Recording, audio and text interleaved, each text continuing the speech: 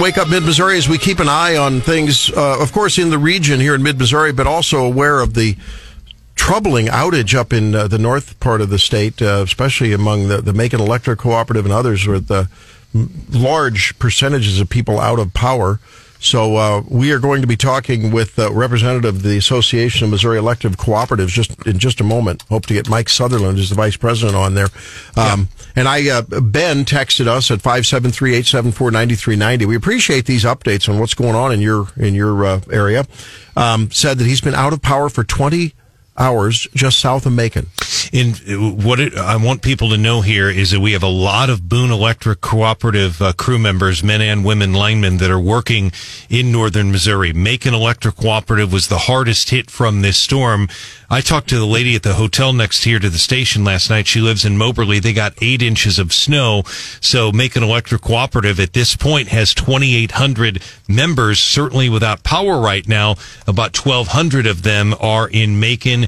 And joining us live to talk about it right now is somebody who's a familiar name in mid-Missouri. His name is Mike Sutherland, former state representative. His current role is the Association of Missouri Electric Cooperatives vice president. Mr. Sutherland, appreciate you joining us. So give us some idea of the magnitude of this outage in North Missouri. This is huge.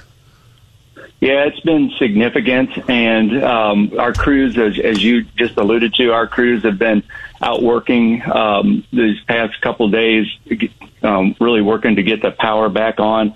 Our crews have been, they've been working through those challenging conditions, and we understand the challenges families face when there's no power. So we thank them for their patience and understanding in this. But rest assured, our teams are continuing their work to get power back on to folks. Can you tell us what was the genesis of this problem? Because I think, again, folks that maybe experienced some snow and slush and trying to figure out, wow, this seems unusual because there's been ice storms where I don't recall this kind of this magnitude of outage. Maybe my memory fails me, but what was peculiar about this particular event?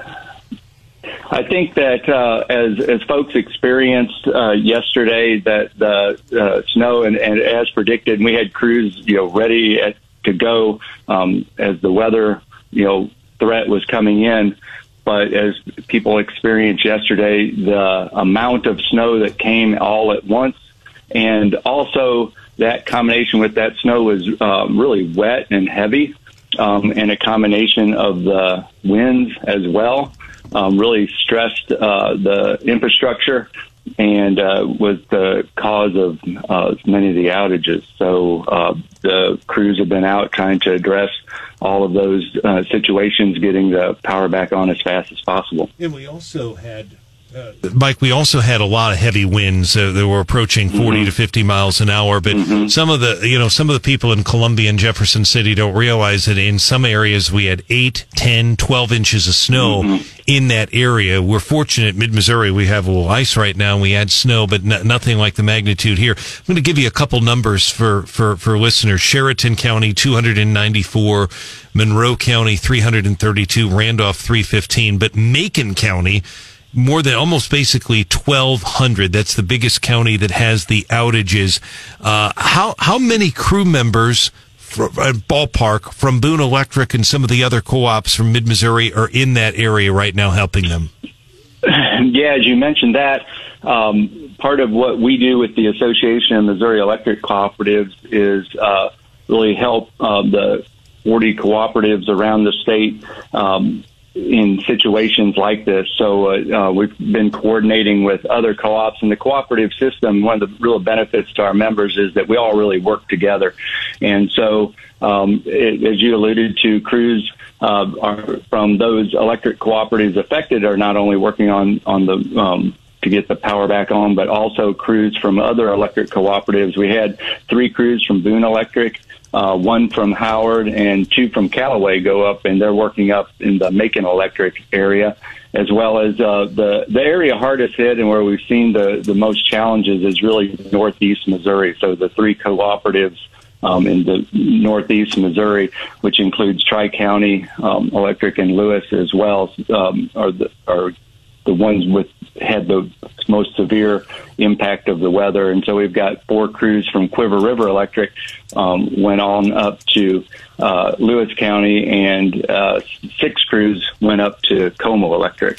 We really appreciate that extra effort by those crews who are already taxed, we know, and then heading up there to do even more yeoman's work. We're talking with Mike Sutherland, the Association of Missouri Electric Cooperatives Vice President, this morning on Wake Up Mid-Missouri. It was about some of those cautions when there is a weather outage for an extended period and all. I know there's a lot of concerns that go out there when you have this heavy snow and it knocks tree limbs down, and that brings down the power lines. Yeah, that's one of the situations that can happen. So that's why it's really important for right-of-ways to be clear, that our crews work throughout the year, making sure that the right-of-ways for the power lines are clear. So that's one of the real big precautionary things that we do on that. And this, as I understand it, and our linemen are the experts. I'm not on the technical side, but as I understand it, that heavy snow in combination with the wind was really a big challenge, because that heavy snow would sit on the lines, and then when it would fall off, that would release that stress of the snow hanging on the lines, and with the wind, that was combination was really what was a bit unique about this storm, and that's hard to prepare for in any situation, because it's a very unique situation. Are you hearing anything from your members? Is there anything they can do to prepare? Because it sounds like we're going to have another storm here on Friday, and extreme cold. So what are they doing to prepare for that? I think that, as I said, we understand that there's those challenges, and certainly making sure that they have supplies, and then also supplemental heat can be helpful. But we're really optimistic that we're going to get the power back on for ours as quickly as possible. You can't put a definite timeline on that, but certainly we've made big progress. Yesterday at 2 p.m., there were about 16,000 members without power. That's down to just a little bit over 4,000 now. Our crews have been working all day yesterday through the night. They'll continue to work all day today. So at that rate of progress, we should have everybody back on as soon as we can. The only thing I from our perspective too, for news, and I know safety is the most important thing, but if we could get a picture of some of this that I could use with this interview, I'll get that up if you could do that sometime today. But make sure they're safe before they do that. But we'd love to have that, because they're working in horrible conditions. I think a lot of people have a hard time visualizing the actual technical problem, like what is it? And so it would be interesting and informative to see that, so that people can appreciate not only, what these crews are dealing with, but then how in these conditions they are having to try to mend things back together. Right. Just a decade or two, I think, ago, Mike, people would have said, Are you kidding me, having buried fiber optic cable for my telephone and my internet? Is it a pipe dream to think that at some point we could think about buried electrical supply?